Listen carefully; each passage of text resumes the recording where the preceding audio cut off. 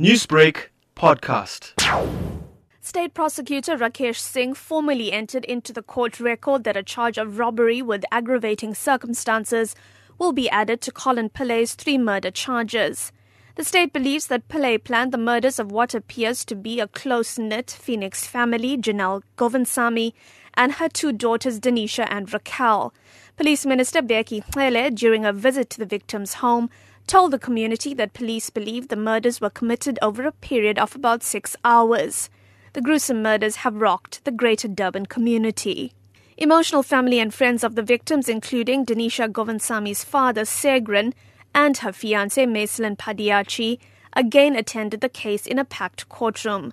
Family members expressed anger that the family of the accused was also allowed to be present in court.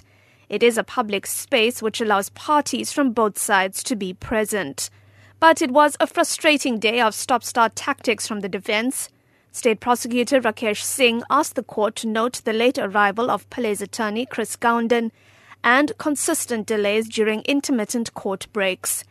Gounden has requested an adjournment to consult with his client on the additional charge of robbery. The strong media contingent won a small victory when Magistrate overturned the court's previous ruling that banned media from photographing or filming the accused.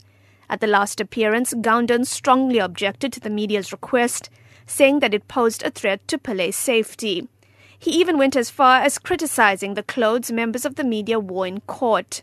This time, with the ban lifted, Pillay faced a barrage of clicking cameras as he entered the dock, looking down uncomfortably towards his feet, knocking his knees together.